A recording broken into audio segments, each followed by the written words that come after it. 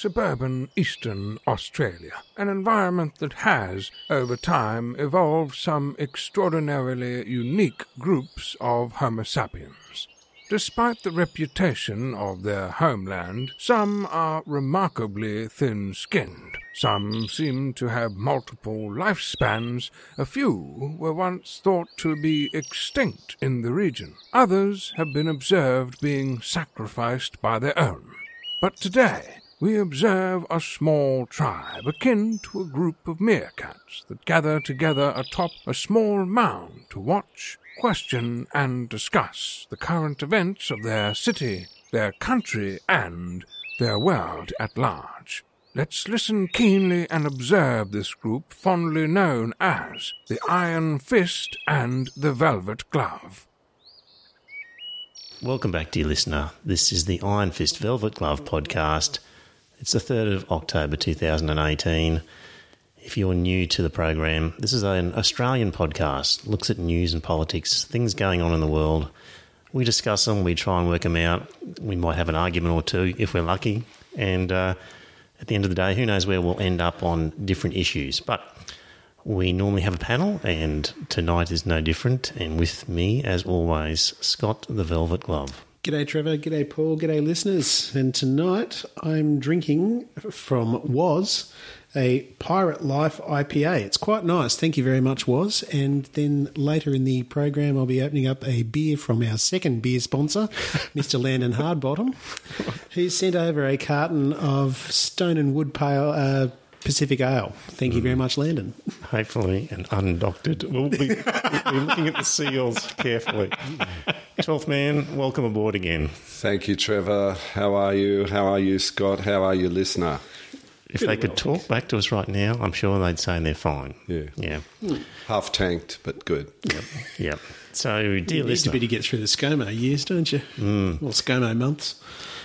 You know, many years ago, Scott, we referred to Tony Abbott as the gift that just keeps on giving.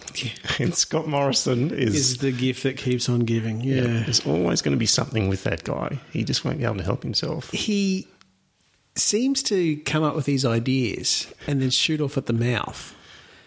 And he doesn't, you know, he said that he's an agile politician or something like that. Or is it agile that he was saying? He said something or other that said he was very quick on his feet. Mm-hmm. Yeah, I think he should actually slow down and be a bit more considered. I think because we, like you said a week or two ago, Trevor, we got through the Abbott years and we were embarrassed every time he went on the 7:30 report, and then we suddenly had Malcolm where, we don't need to be embarrassed anymore. But I think with ScoMo, we're going to be embarrassed again.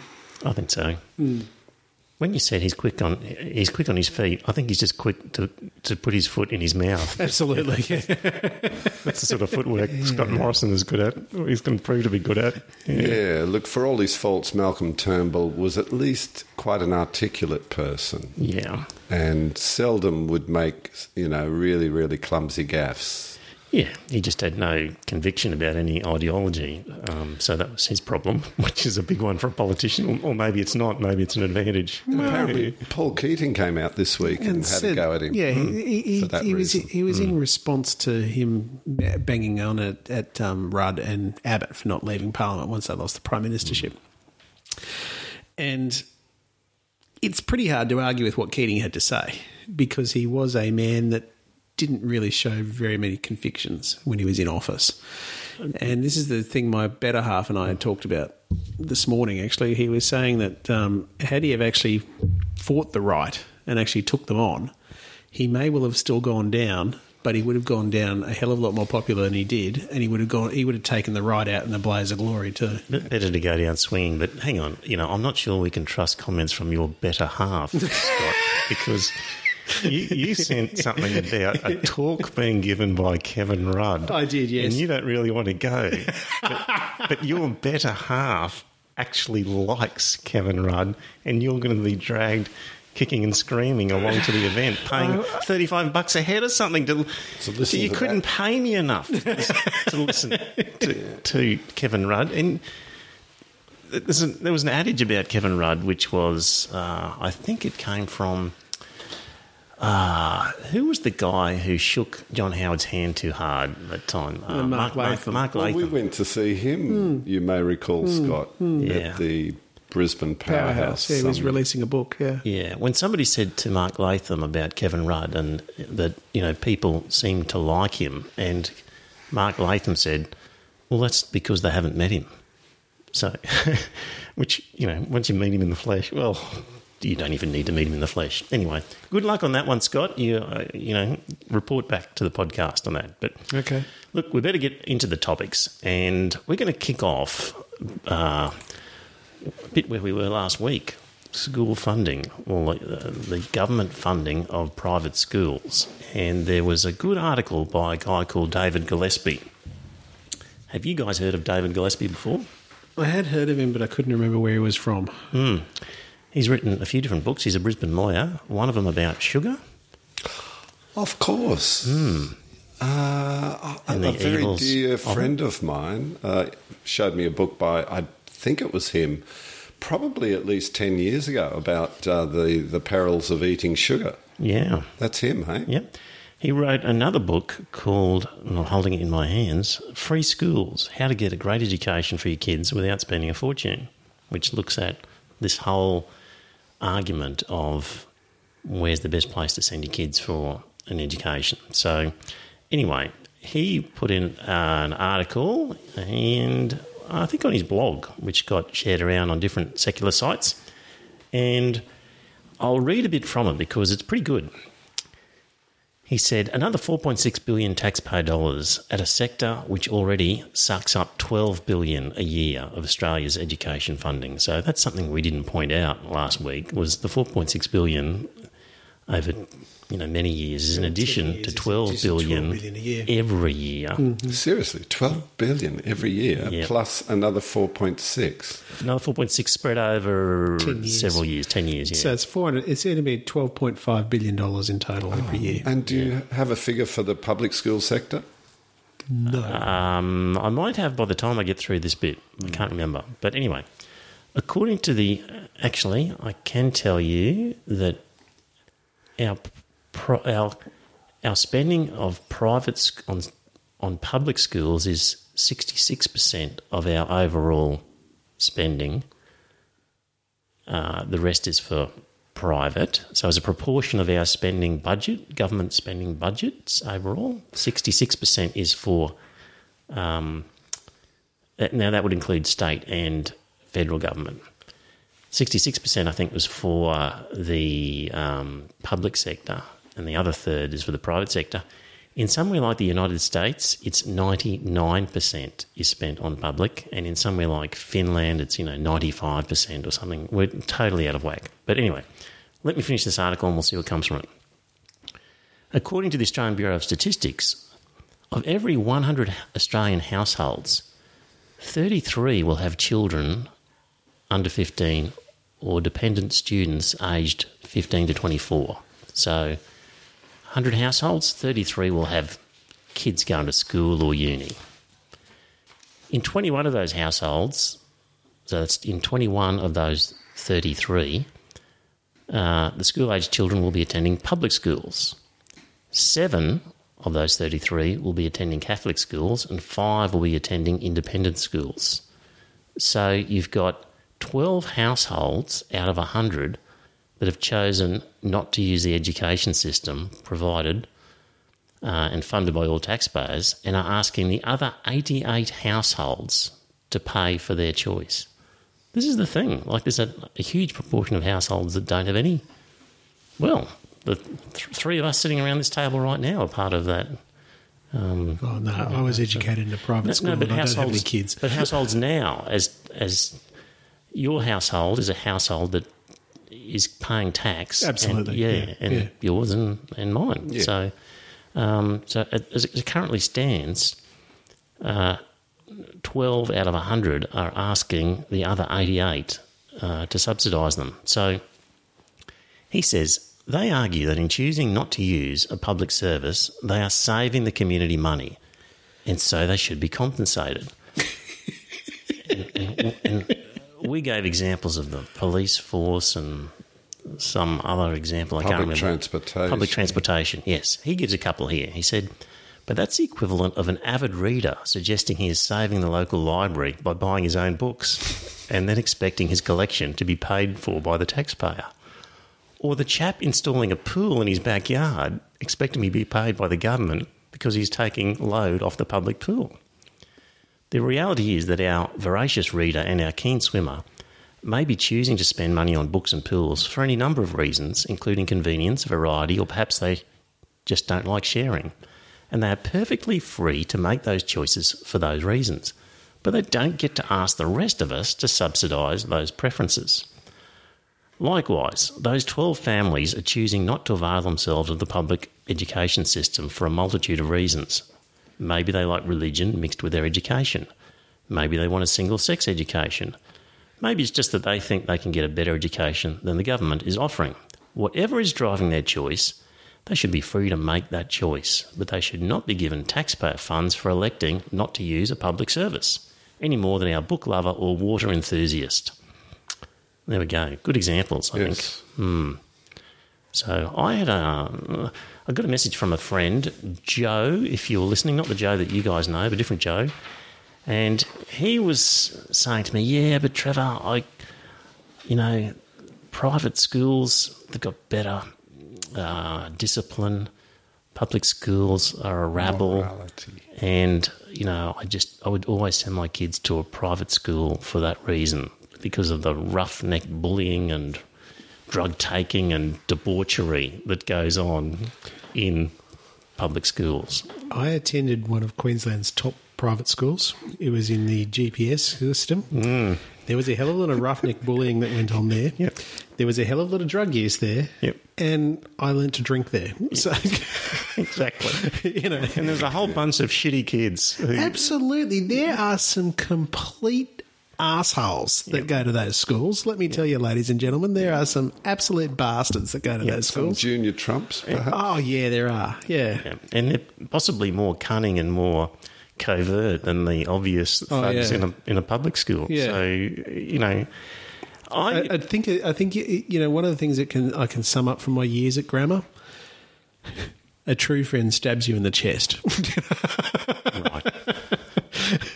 Rather than stab you in the back, which is what most of those bastards would do. Anyway, right, yeah. I do digress. I apologise. Yeah, you're a product of the public school, Catholic school system. I went to an extremely poor Catholic school. Oh, okay. Yeah. So the toilets were disgusting. We were so poor that we did high jump practice on a traffic island. That's how poor we were. And I kid you not, that is the truth. And, they didn't have to worry about the science block because there wasn't one. The school didn't even offer biology. But anyway, my kids, though, all went to public schools and got a great education. So there we go. So anyway, good on you, David Gillespie, for trotting that out. And I'd like to speak to him eventually about this whole argument. Get him on the podcast. Yes, I'll try and make contact and see if we can have him on. Yep. So, speaking of education, it appears that our education system has failed our education minister, Dan Tehan. Badly failed. Very badly failed. So he's part of the new ministry. So Scott Morrison sacked Simon Birmingham, who did a wonderful job. Yeah, but just have a listen to this clip. This is Dan Tehan talking on the floor in our Parliament House, and see if you can pick something up of interest out of this little clip, dear listener. By a focus on results. We want to make sure that we get better grades, not abolish grades.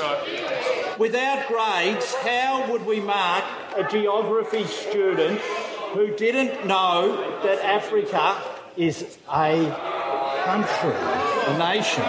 Without grades, how would we mark an English student who didn't know the meaning of the word aspiration? I think cringeworthy. 12th man, would you like to spot the difference there? Spot the problem? I've heard of Africa. Where is that country again? It's a continent. It's a continent full of other countries. Oh, is it? Yes. Oh, the nation of it's a country and or nation. You could tell. He could be talking about South Africa, though. Yeah, well, you should use the words South Africa, yeah. if you are. But to stand up in the floor of Parliament and say, how will a geography student know whether Africa is a country? Yeah. That's terrible. That's an extraordinary gaffe for a Minister for Education. You could hear him hesitating slightly as he's reading his notes, and he goes, a country or a nation. So he clearly doesn't know the difference. He was looking at it and going, ooh, I'm not quite sure, but I'll just keep going here. He didn't know. But he was thinking about it. So anybody normally who's qualified to be an education minister should have just looked at the notes and gone, oops, not a continent, clearly. And a journalist pointed out to him his gaffe at a subsequent interview, and he didn't have the courage to admit that he'd made a gaffe. He excused himself. He said, "Oh, no, I was just, being, I don't know if he said ironic or, he was just testing everybody else, in a sense, to see if they'd notice." Yeah, he's an idiot. Goodness me, yeah. No, he's another one that, we went from having a very competent, excellent Minister for Education, Simon Birmingham. He was competent, at least. And now we've got an idiot who's taken his job. The interesting thing is, I was Googling before just to find the clip for this. So I Googled, Dan Tehan, Africa is a country. And there's an article from the Daily Mail, one from MSN, and then the third one is Reddit, Facebook, Weekly Times, Trends Map, whatever that. Like, there's nothing in the media about this gaffe. Oh, they didn't pick it up? No. Didn't even put it on the ABC. Nothing in the media. If you Google Dan Tehan, Africa as a country, there's nothing in these other mainstream medias. You'd almost suspect Scott got on the phone later and asked everybody, please don't report that. Yeah. So anyway, that's Dan Tehan, and he's going to be a frightening education minister because he's another one who was calling for special religious protection laws as well. So he's got a low score on the IFVG Secular Index. Right. How must, just before we move on, how must Simon Birmingham feel about being replaced with a dunce like him? It does make you wonder, doesn't it? Birmingham was the one that actually cut the funding to Catholic schools. He didn't eliminate it. He just didn't continue the special deals that they had under the Labor government. And this is what they've all got their knickers in a twist over, is that the special deals weren't continued. Yeah. So we feel for you, Simon, if you're listening. Absolutely, we do feel for you, Simon, because you're a damn good minister. What I'd like you to do now, dear listener, is to imagine yourself at a sort of a Hillsong style revivalist Sunday morning show, and on the stage, another drink for that. On the stage is our newly minted Prime Minister with his wife and the local pastor and a few other people. In the background, a guy is sort of just tickling the ivories on the electric keyboard just a little bit to provide mood. Up to 1,000 people perhaps standing, watching, and our Prime Minister is handed the microphone. Sulawesi in Indonesia this morning. And Lord, we just pray for your spirit and your presence there. That you'll bring comfort to despair, you'll bring insight to confusion, that you'll be with President Widodo and you'll give him what he needs to comfort his people and to see their way through this terrible, terrible crisis. We pray for your blessing on them this morning, Lord. And Lord, we just thank you for Jesus. In Jesus' name, amen. So the Bible says for us to pray for our leaders. And we're going to pray for our leaders. And, being in this job, I would have no idea. But the pressure, the time pressure, every type of thing that you have to deal with, the wisdom that you need.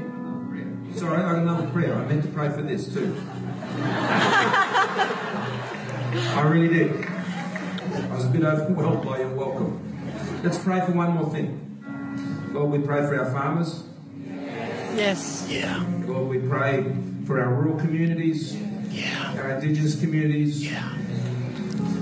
Lord, we pray that you'll bring light, that you'll bring hope, that you'll bring encouragement, and Lord, that you will bring rain. Hallelujah. Hallelujah. Lord, bring us rain. Oh, Just what we need, a Prime Minister who thinks magic really works. It's like that old Facebook meme, isn't it, where it says, I pray because I don't want to feel bad about not doing anything, It was a pretty bland prayer, wasn't it? I mean, Well, this is the one thing that I picked from it, was that he was praying that Jesus would go and comfort Joko Widodo, yes. who's a Muslim. Mm-hmm. So you wouldn't imagine that he'd be very welcoming of Jesus coming to help him out, would he? You wouldn't think. No. But surely, I mean, if I understand the Christian religion correctly, if there are any Christians among the dead under the rubble in Sulawesi, they'll be going to heaven, won't they? Well, Yeah. one would have thought so, yeah. Isn't that a better place than here on Earth? That's right. You should be praying for tsunamis because it'll just speeden the process up for people to get to There you heaven. go. This is the nonsense of it, isn't it? And I'd like to thank you, Lord, for Jesus. But hang on, you and Jesus are the same guy. So it's the whole Trinity, the Holy Trinity thing. It's just so stupid. Yeah, and Jesus must really hate all those Indonesian children he killed. Or people just weren't praying hard enough in advance, perhaps. Well, then the Lord moves in mysterious ways. Oh, it's just so pathetic, isn't it? Sad. We're going to have a good old religion bash in this episode, dear listener. We're going to give it a good old bash. But anyway, fortunately, at the back of the room was two guys watching on, and I managed to capture a little bit of what they had to say. Here it is. What do you think the average IQ of this group is, huh? Can you see Texas up there on your high horse? What do you know about these people? Just observation and deduction. See a propensity for obesity, poverty, a yen for fairy tales. Folks putting what few bucks they do have in the little wicker baskets being passed around. I think it's safe to say that nobody here is going to be splitting the atom, Marty. You see that? Your fucking attitude. Not everybody wants to sit alone in an empty room beating off the murder manuals. Some folks enjoy community, the common good. There we go, devil's advocate there. But the last few sentences there, it's the community that people love at that thing. It doesn't matter what rubbish you're spruiking. Those people are in a community and are enjoying that sense of togetherness. And we all know that that's one of the things that churches win with, with the downtrodden and the lonely and the desperate. Yep. Is that sense of community. Of course, they attribute it to the Holy Spirit, but we all know it's just that feeling of human compassion and acceptance that they feel when they're in that community. So it's just people will accept a lot of nonsense and for that sense of community. So my wife and I were going somewhere Sunday morning and we were driving past a local private school that has an in-house sort of chapel, and the cars were piled up outside, lined up outside to get in. Like it was a huge queue of people driving in on sort of 8:30 or 9 o'clock or whatever it was on a Sunday morning, and they obviously love it. So we carp from the sidelines as cynical skeptics, but you have to admire the sense of community. Not everybody out there has discovered the community that is the Iron Fist Velvet Glove podcast community. So No, they haven't, but we urge you all to invite your friends to listen. we're offering you an alternative community, dear listener. Do we offer any alternative prayer for them? No, we don't. But just anyway, that was that. And, of course, Hillsong has become an official denomination So they were previously part of Australian Christian churches, and they're now registered by the Australian Department of Births, Deaths and Marriages as a recognised denomination with the ability to credential pastors in our own right. Pastor Houston wrote. So, yeah. What's in it for them? Does that give them greater prestige, or do they get some extra financial benefits, dare I ask it? I don't think it's financial. I just think it's prestige. Yeah, and they're kind of bigger than the group that they're a part of, so they totally swamp the rest of that Christian group with their size, so they may as well be their own thing and not have to run things past the overarching group if they decide to do things. Yeah. So, in case you were wondering what Hillsong believes in, their statement of beliefs, and this is relevant because this is all Scott Morrison stuff. Belief the Bible is God's word. It's accurate, authoritative, applicable to our everyday lives. Believe that sin has separated each of us from God and his purpose for our lives. And going on a bit further, our eternal destination is either heaven or hell, and it's determined by our response to the Lord Jesus Christ. And finally, the one that caught my eye was, we believe that in order to live the holy and fruitful lives that God intends for us, we need to be baptised in water and be filled with the power of the Holy Spirit. The Holy Spirit enables us to use spiritual gifts, including speaking in tongues. That's our Prime Minister. Otherwise known as glossolalia. What's the word? Glossolalia. Oh. And apparently it's just complete rubbish, babble. Isn't it? Yeah, it's nothing. And even the people who are gifted with this don't really know what they're talking about. No. So anyway, I'd like to know if Scott Morrison's ever spoken in tongues. Has anyone would ever love asked to know. him that? He wouldn't be game to say now publicly.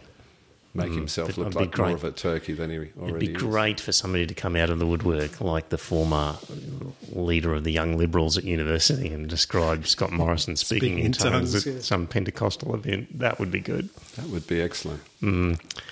Hey, our letters to the editor stuff, we got a message from Craig Sankey. He also got a letter published in The Age. So well done, Craig. Good on you, Craig. So that's on our letters to the editor page. And meanwhile, in The Age, The Age was a good one. It really was quite happy to publish stuff along our lines. But they also publish a wide variety of views. And there's an article here from a Barry Swartz. So this has made it into the lifestyle section of the Age newspaper. He says, twice recently I've heard noted journalist Greg Sheridan talk about his new book, God is Good for You, on secular media. Both times he was almost instantly questioned, are you saying atheists can't be as good as Christians? It's a challenge I've heard scores of times. Many non-believers deeply resent any suggestion, even implication, that Christians think they are more moral because of their faith. So let's lay this to rest. Atheists certainly can be and often are as good as Christians, but only thanks to God, to whom they owe their understanding of good and their moral will. We can't win, Jesus can we? Christ. So he basically says there's a Christian culture that we have been inculcated with, and that's what we've absorbed our moral, our good morals from, and that's what's actually responsible for us not raping and pillaging each other. We're just not aware of it. Yes, it's subconscious. But I thought there's been studies and all that sort of thing done on this to prove that it's all a load of garbage, isn't it? Yeah, but there you go. An article like that makes it into The Age. It's amazing what rubbish can be printed in a major newspaper. Yeah. Here's an interesting one. We haven't had much to say about crazy Mormons lately, but this is an article from the Sydney Morning Herald. And I think most people who have listened to this podcast for a while would be aware that Mormons have a propensity to posthumously baptise people into their faith. Just a bit of background. The Mormons, of course, are increasingly influential in Australia, and 13% of delegates elected to Victoria's Liberal administrative bodies are Mormons, compared to the 0.3% who actually are. So 13%, they're taking over. Anyway, a Salt Lake City-based researcher, Helen Radke, a former Mormon, has done some research, and she says some prominent Australians have been baptised. They include former Prime Ministers Malcolm Fraser, Joe Lyons, John Curtin, Alfred Deakin and Robert Menzies. Other prominent Australians to be baptised into the Mormon faith include Don Bradman, Ned Kelly, Truganini and Sir Keith Murdoch. Truganini? Yes. Extraordinary. Neville Bonner.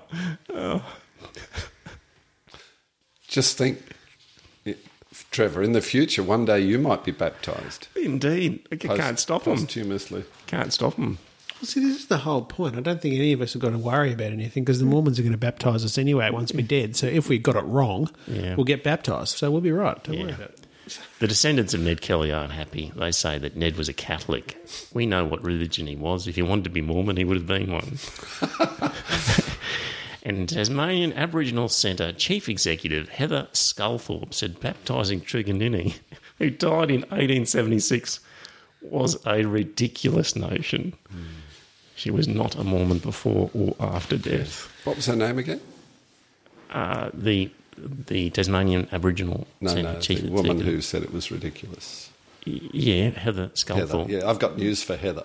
Right. The Mormon Church has been ridiculous since it was started. Yes, indeed.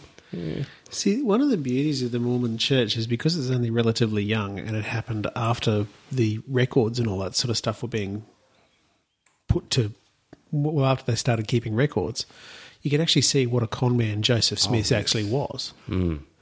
He was a bloody thief is what he was. Well, he was actually tried in a court in the United States for some kind of fraud, wasn't it? Yeah. For exactly the sort of fraud that he used when translating the Book of gold Mormon. plates. Yes, yeah. So you know the story, don't you, about translating the golden plates? I read an account of it, and if it's true, he invited a neighbour who was literate, which he apparently wasn't completely literate, invited a neighbour over and persuaded him to sit on the other side of a curtain in his house.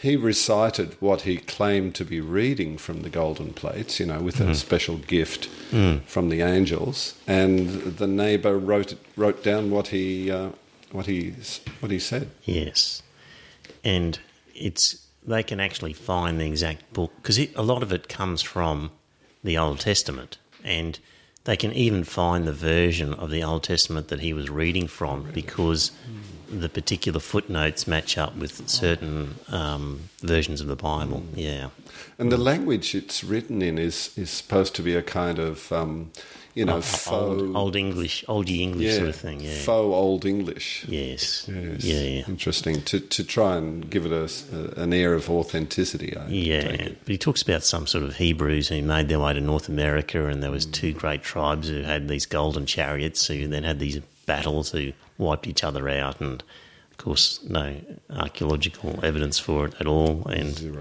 Yes, so not to mention his polygamy. The beginning of his polygamous inclinations. Yeah. He wanted to take a second wife who was a teenage girl.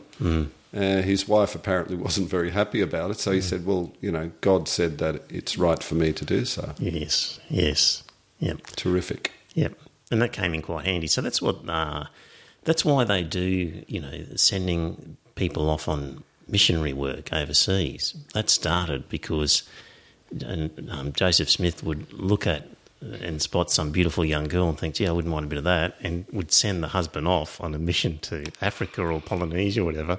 So he'd be gone for 5 years. So So it wasn't completely stupid. No sooner had the husband headed over the hill and the dust was still settling than he tapped the woman on the shoulder and say, "There's a special place for you. Let me explain it." And off they'd go.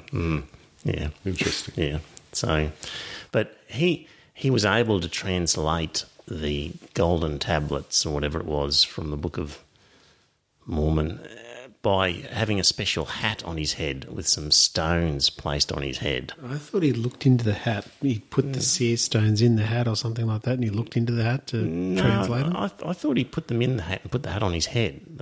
Nobody ever saw him doing it, so it might be a bit vague. But that was how he managed to translate the golden sort of tablets that. Look, there might be something in it, and I think perhaps we should get special hats. Well, the only problem is that a few years prior to that, he used to go around to wealthy landowners and say, "There's buried treasure on your land.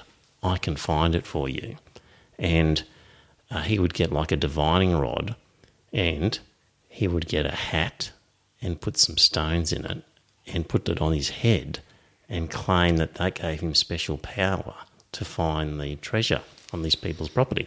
So he would spend several weeks there being, fed and looked after, and he'd say, "Dig over here," and then they'd dig and find nothing. He'd say, "Oh, no, it must be over in this other spot." So dig over there, and eventually he got booted out. Well, he got convicted for fraud for that, and the church denied it, that it ever happened.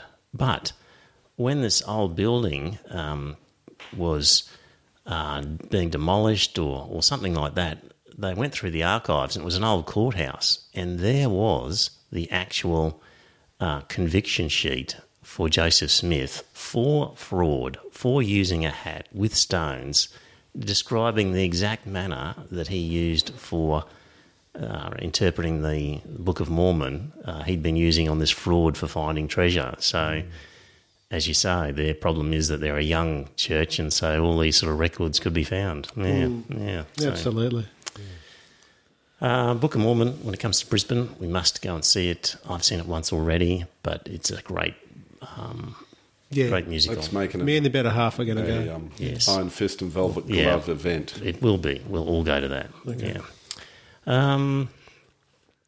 We, on this podcast, have spoken a few times about abortions and the various laws and regulations around Australia regarding abortion, and there was a very good program on ABC.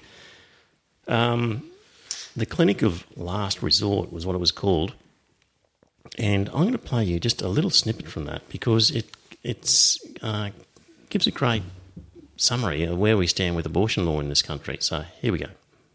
Late terminations do happen in all states, but there are conditions. In Tasmania, it's possible until 16 weeks, and then you need 2 doctors' referrals. That same process applies in the Northern Territory beyond 14 weeks. In Victoria, it's legal up to 24 weeks. In the ACT, there's no gestational limit, but no provider there offers a termination beyond 16 weeks. In Western Australia, it's possible until 20 weeks, and then you needed approval from a hospital ethics committee.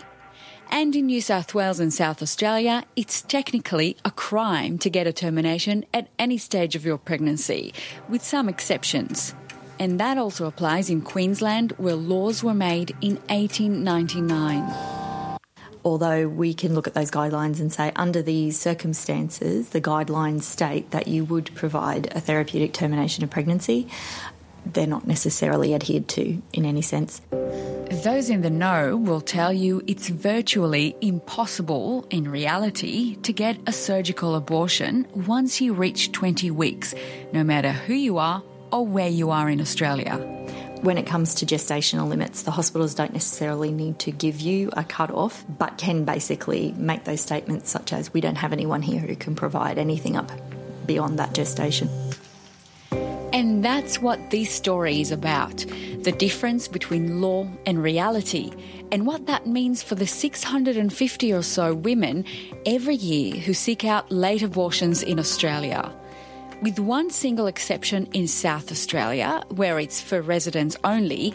Chances are you'll have one option left if you want a surgical termination. Most of the women who speak with us end up having to go to Melbourne because the only other clinic in Australia that provides a termination beyond 20 weeks is at Maroondah in Melbourne. They call it the Clinic of Last Resort.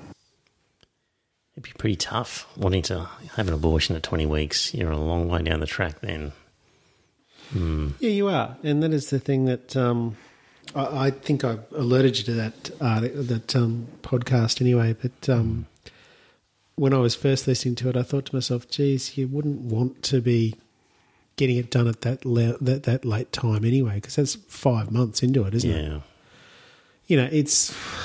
Well, none of us are women, so we can't judge, but it must be very tough to make that decision.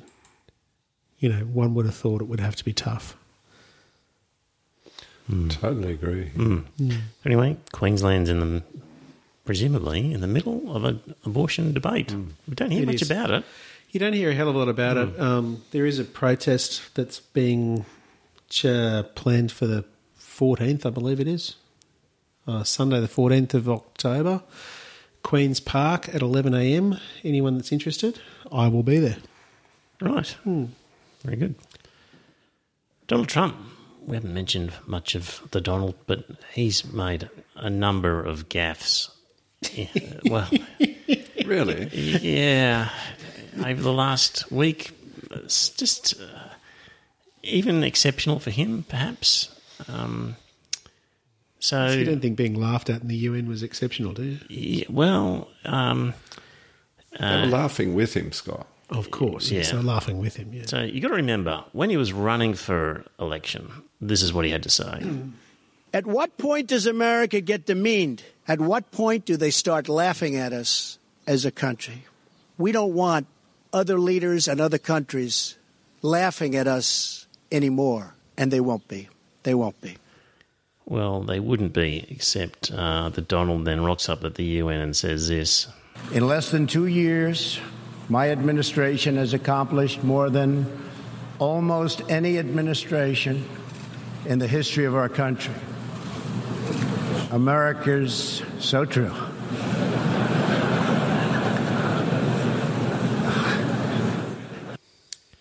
Ridicule's important. Laughing at him is a really valuable thing. Absolutely it is, yeah. And, you know, all of the arguments and outrage and table thumping and all the rest of it just doesn't compare to people just laughing at him for what he's done and what he's doing. So... you'd like to think it would bring him down a peg, but it doesn't. Nothing seems to work. Yeah. That's why with our freedom of speech laws and the restrictions on them, so... we've got to be careful. Like the Queensland Anti-Discrimination Act, Section 124A, says a person shall not, by public act, incite hatred towards, serious contempt for, or severe ridicule of a person or group of persons on the ground of race, religion, sexuality, or gender identity. So, not allowed to incite severe ridicule of. But it's an important thing that we need to be able to do. It's absolutely important, especially with relation to absurd beliefs and ideologies. Yeah, it's an effective tool to show up what's wrong. And what's just unbelievably stupid.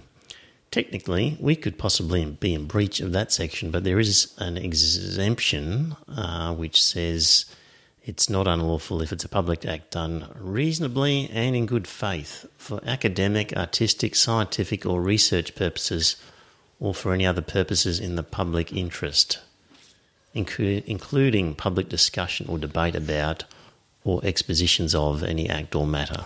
So we're probably okay on the basis of the exemption. That's for the time being. Anyway. Yes, for the time being. Yep. And, of course, the other thing he said, I got a lot of clips this week, but anyway, we'll run through them all. The other thing that Trump said was this. And then we fell in love, okay? No, really. He wrote me beautiful letters. And they're great letters. We fell in love. You know It's who he's just talking bizarre. You know who he's talking about? Yes. Kim Jong-un. Yes. It's simply bizarre, isn't it? Beggars belief, doesn't it? Yeah. Are we allowed to laugh at that? I think we can, yeah. And one more thing he had to say. And I went to Puerto Rico, and I met with the president of the Virgin Islands. These are people that are incredible people. They've suffered. The president of... He met with the president of the Virgin Islands. Yeah, which is He met himself, did he? a territory of the United States. That's correct.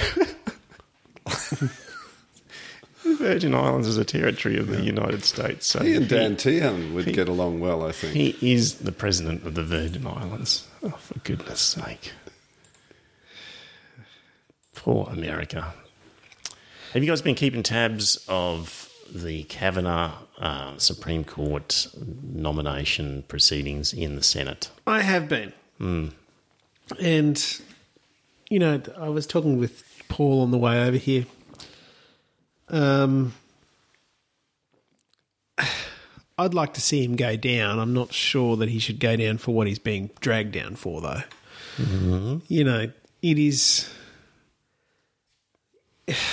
I don't know. It's one of those things. I was talking to Paul on the way up the driveway, actually. We didn't really finish that conversation, but it's one of those things you've got to be able to tell young blokes and that sort of stuff. You've got to be able to nip that sort of behaviour in the bud. And you've got to stop it from progressing into their adult life. Which behaviour, Scott? Well, holding a woman down and you know, putting your hand over her mouth and that sort of stuff to stop her screaming. You've got to nip that in the bud. But also you've got to give them enough leniency so that they don't have a criminal record that follows them their entire life for something like that. Now, what I wasn't aware of until this evening was the other stories that were coming out and being a violent drunk and all that sort of stuff too. So, you know, those things all add up to a person that you don't want sitting on the Supreme Court, I would have thought.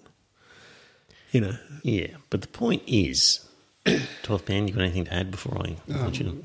The Not point in particular, no. The point is, he's not really, well, you know, some people would be arguing what you've just argued, that he's being tried for his behaviour as a college student.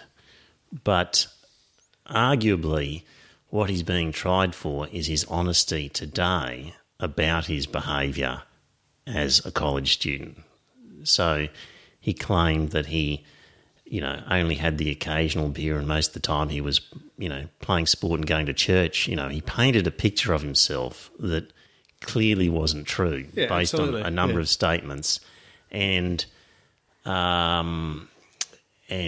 it's his present-day denial of what he did then that makes, you know, you don't want a liar. Exactly. It's more a case of, you know, yes, his honesty and his demeanour in the witness box as he's testifying, which is aggressive and blaming the left for sabotaging his nomination and all these sorts of things. So I think you can say we're not, you know, convicting somebody for something that happened 30 years ago. It's more his current behaviour in relation to integrity, doesn't it? Yeah. Yeah, absolutely. And there's the whole point that I do think that he shouldn't be on the Supreme Court because, you know, the stories that are coming out about him aren't good. And I also think that Senator Bernie Sanders said it beautifully. He says, you know, lying to the Congress is a federal crime. And he's appeared to have lied to them. So I don't think he should be on the Supreme Court. So in a lot of these things, it's not the actual crime that gets people, it's the cover-up. Exactly. Is what gets people in the end. Yeah. So what scenes, though, for America? I mean, a president saying all these ridiculous things, but then coming out in support of Kavanaugh, and then this amazing hearing where this woman is on the stage giving a pretty gripping account of what happened to her and the whole nation having to listen in. And it's pretty much a terrible situation to think of, that this country is almost certainly still going to, you know, put this guy in as a Supreme Court judge. Well, we'll have to wait and see because there are some Republicans that are faltering. They aren't prepared to back him because of what they've heard. And they did say that they wanted the FBI to investigate. The FBI is going to come back and say, well, it's too far, we don't know. and that'll be it. So that could provide some cover for them. What do you reckon? What do you reckon is going to happen? Is he going to make it? Is he going to get nominated or not? Don't know. I would imagine he probably will be nominated. I don't know. I'm willing to put a six-pack that he will definitely get through. So, look, it's these guys. Trump has turbocharged power. So previously, powerful interests had to consider backlash and ramifications from the powerless.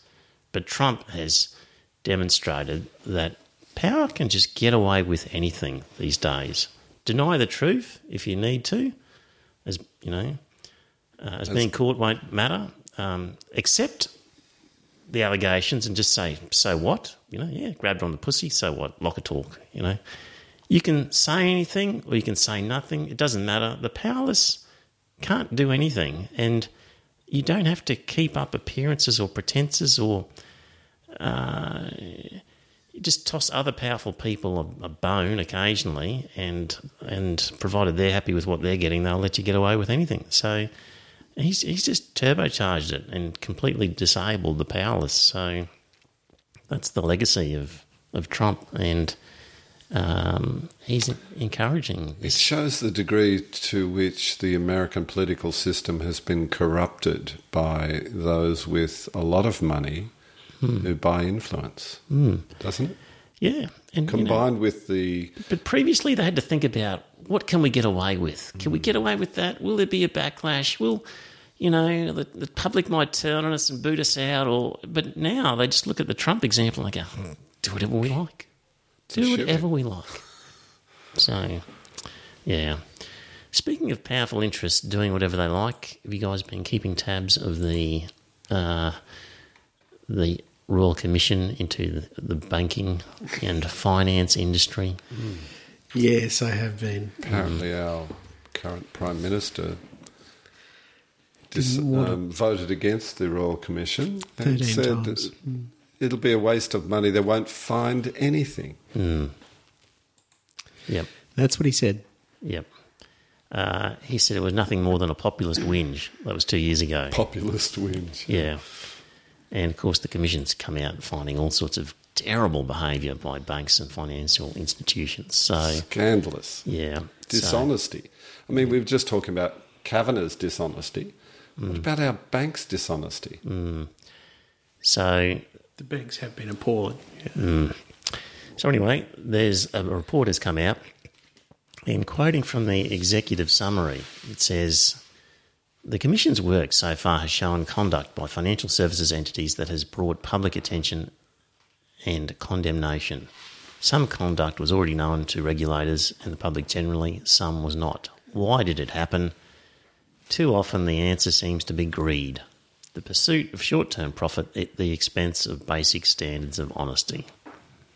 There we go. We needed a Royal Commission to tell us that the banks are so greedy they'll do anything. No surprise.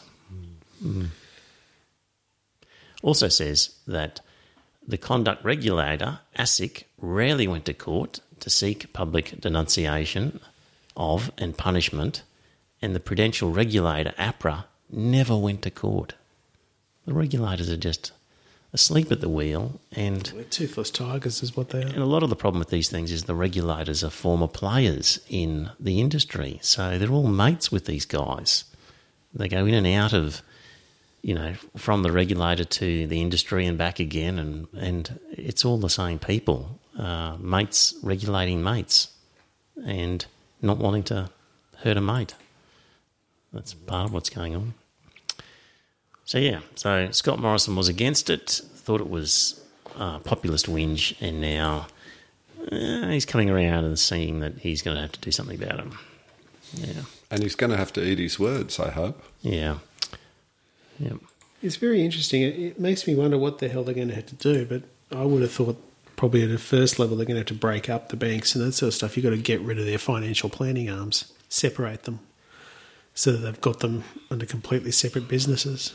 Yeah, I think so. And then the banks are going to have to go back to what they've always been, just banks. Yep. Where the only money they make is the margin between the interest they pay and the interest they charge. Yep. So all that vertical integration where you have your money with the bank and they put you on with the financial planner and your super's there and all that other stuff, That's all gonna have and to go. nobody's to watch. If they're at least separated, the financial planner might say, "What's the bank doing here? That doesn't look right," or vice versa. So, but when they're all part of the same family, the so-called professionals aren't motivated to question what the other professionals are doing. Yeah, I mean, I'm one of the worst because I've got all my banking with Westpac and I put money in BT, which is owned by Westpac, and my super's with BT too. So, I'm one of the worst because I've got everything with the same, it's all from the same family, just as Trevor put. So, Yeah, but at least you're educated enough to do your own. I am educated enough, and I did actually pick people up on a couple of things that they did want me to do, but I said, no, I wouldn't do that. So, Right.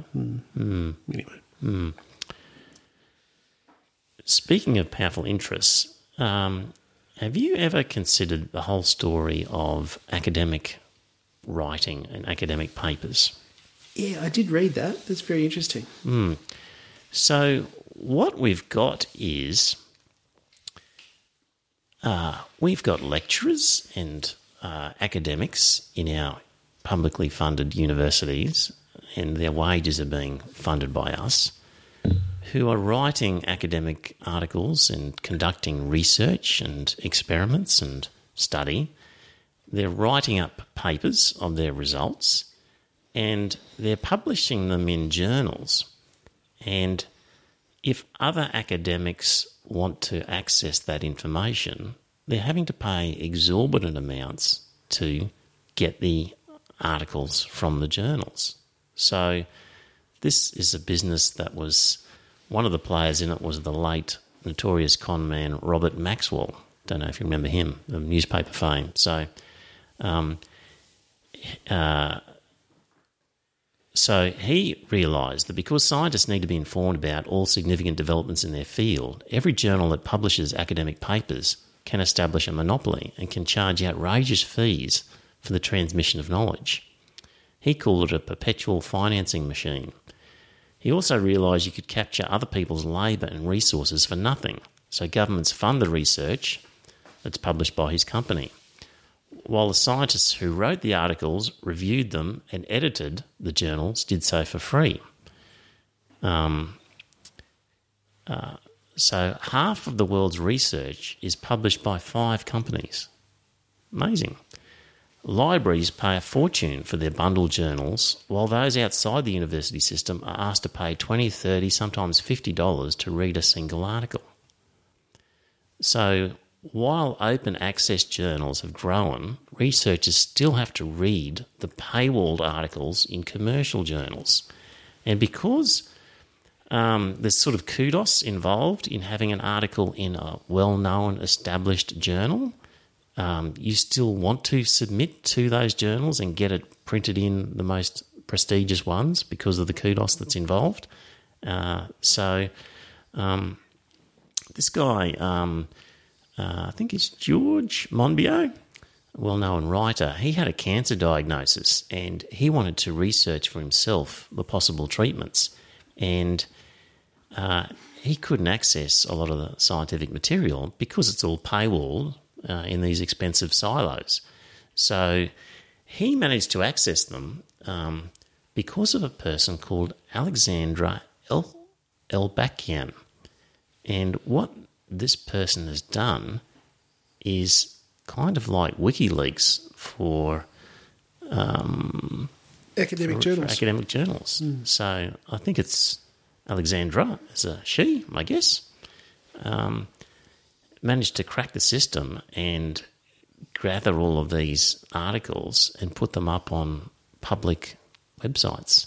And so people like George Monbiot can access them. So he's saying it's a sort of a moral theft that she's done because she's basically taken stuff that belongs to the public. I mean, we funded the people who wrote it. We should have access to the material. So he's applauding her. She's in hiding and they try and shut down her websites at different times, but they just bob up again everywhere else. So she's managing to beat the system. So she's had multi-million-dollar judgments against her, and what it says here is that she's in hiding and beyond the jurisdiction of US courts. But what's happening now is, as the system has begun to creak, government funding agencies have at last summoned the courage to do what they should have done decades ago and demand democratisation of knowledge. So last week, a consortium of European funders, including major research agencies in the UK, France, the Netherlands and Italy, published a thing called Plan S, and it insists that from 2020, research we have already paid for through our taxes will no longer be locked up. Any researcher receiving money from government funding must publish his or her work in open access journals. What a great move. Absolutely. Yeah. Really good. Fantastic. I wasn't aware that it was actually so expensive to access all that stuff. Yeah. So the publishers, of course, have gone ballistic. But as I say, that's the whole point. So they're going to go ballistic because they're suffering with exactly what every other industry suffered with the technological march. Yeah. They're just complaining because they've had their whole business model pulled out from underneath them. But they're just going to get used to it. Yeah. So isn't the word Luddites come to mind? Yeah. Presumably, yeah. So hopefully that will happen here. Absolutely. I see a problem. What's that? Trans-Pacific Partnership. See, this is the thing. Under that goddamn Trans-Pacific Partnership, if we as a government said, right, all of our academic writings that we've paid for have to go open source, these companies could say, well, that's a breach of our trade and our proprietary rights. You can't do that. We're going to take you to court. Yep. That's exactly the sort of thing that gets caught up in a TPP argument. Yeah. Exactly the sort of sovereignty. thing. Yes, exactly. That's the danger we're facing. So, what do you think about Brexit? Because a lot of that was about sovereignty, wasn't it? It was about the British people feeling that their sovereignty had been eroded by European Union regulations and laws. Yes, I haven't got firm views on it, but that's part of the argument. But it's also a Trump-like reaction to the elites have screwed us, and they want us to do this, and just stuff them. We'll do something else because why would we agree to that?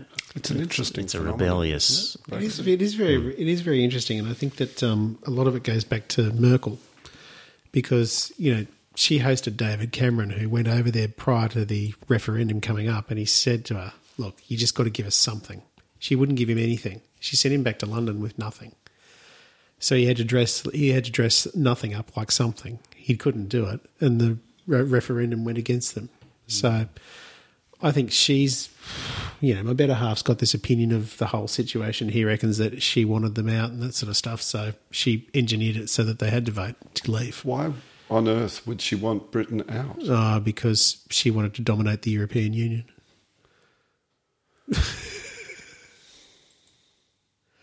Anyway, it is very interesting. But, I just hope that Theresa May, because she went to them with a proposal and they knocked it back. I hope Theresa May goes to them and says next time with both fingers raised and says, you won't give me anything, that's fine. We're going to have a no-deal Brexit. A hard Brexit. We're going to have a hard Brexit. And there's going to be a no-deal Brexit. You're not getting a single penny from the UK taxpayer. You can go and get stuffed. Hang on. They'll just be sued for it. Because of the money's owing under the agreement that said if you leave the union, then this is the penalties you must pay. Well, Britain doesn't have to pay that, do they? What are they going to do? They'll be taken to an international court and forced to pay. And then if they refuse to pay... Britain can tell them to get stuffed if they really want to. And then there'll be embargoes, there'll be trade wars where they'll just refuse to... Yeah, there will be all sorts of... There'll be a hell of a lot of problems that goes with it, but Britain doesn't hold the upper hand to be able to say that. Oh, well, the stuff. The UK is still a major importer of German and French cars. There's a big lot of money there.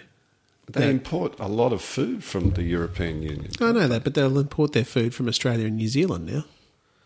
Because it's going to be a hell of a lot cheaper for them. That's the point I was trying to make, that the European Union be punishing themselves, wouldn't they, by putting trade embargoes on Great Britain, on the United Kingdom? Absolutely, they would be, yeah. I mean, there would be pain on both sides. There'd be pain on both sides, but I do think that it's probably about time that Britain tells them to get stuffed. And I think she should tell the president of the European Union to get stuffed, not Angela Merkel too. Well, London runs on finance. I know that, yeah. And that could be a big problem if they move their financial centre out of London to Strasbourg. They're already moving. All of those companies are moving to some sort of European base because... Oh, they're leaving London, are they? Yes. Absolutely. Because if it's not part of the European Union, it can't function as the finance centre. So they're talking about Dublin being the new finance centre for Europe. Dublin. Right. Well, that's the death knell for... That's just enormous pain heading their way. And isn't Boris now pushing for a bit more of taking a hard line? He does. He wants them to take a hard line and that sort of thing and just do what I've just suggested. But I don't think that's going to work either. Look, I personally think they've got to have another referendum when they actually know what the final bill's going to be and say to people, you can either vote to leave and this is what it's going to cost us, or you can vote to stay and this is what it's going to cost us. You know. But the first vote was supposed to be final.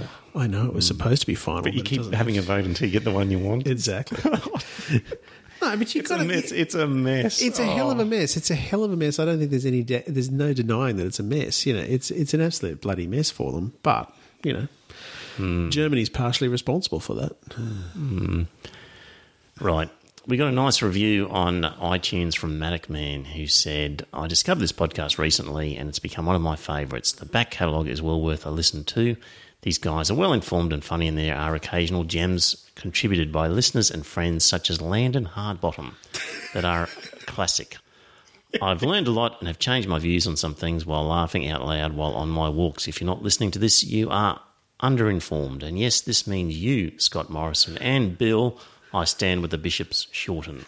Good on you, Matic Man.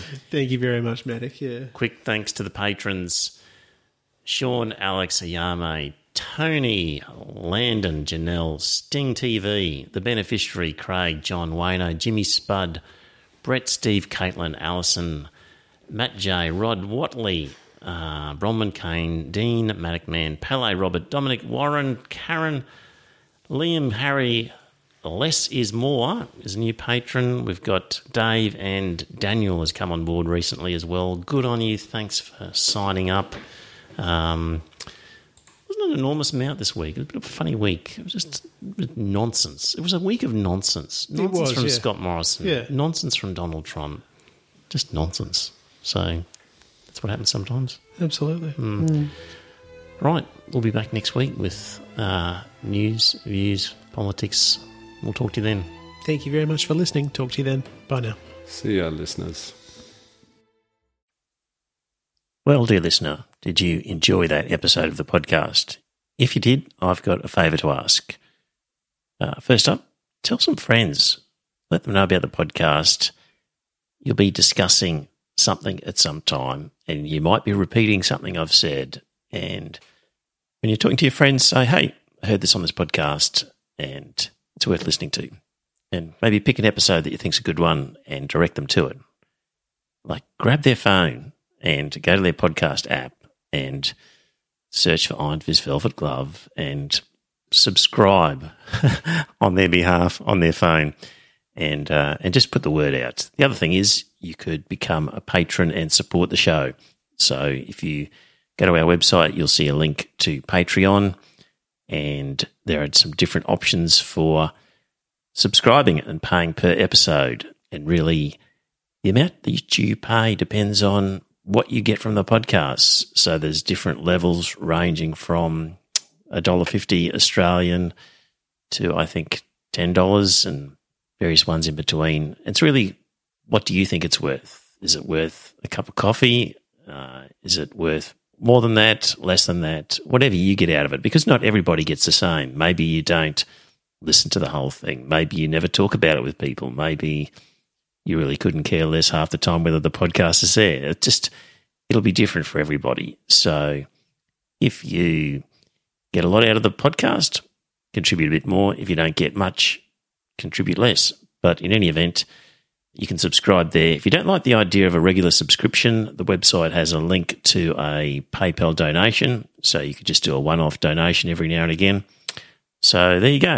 It'd be good to spread the word, get a few more listeners, and that way, look, if we ended up getting more listeners and more money, we could do maybe a second episode or more special episodes, provide some more content. So it's up to you. If you think it's worthwhile, let people know. Thanks.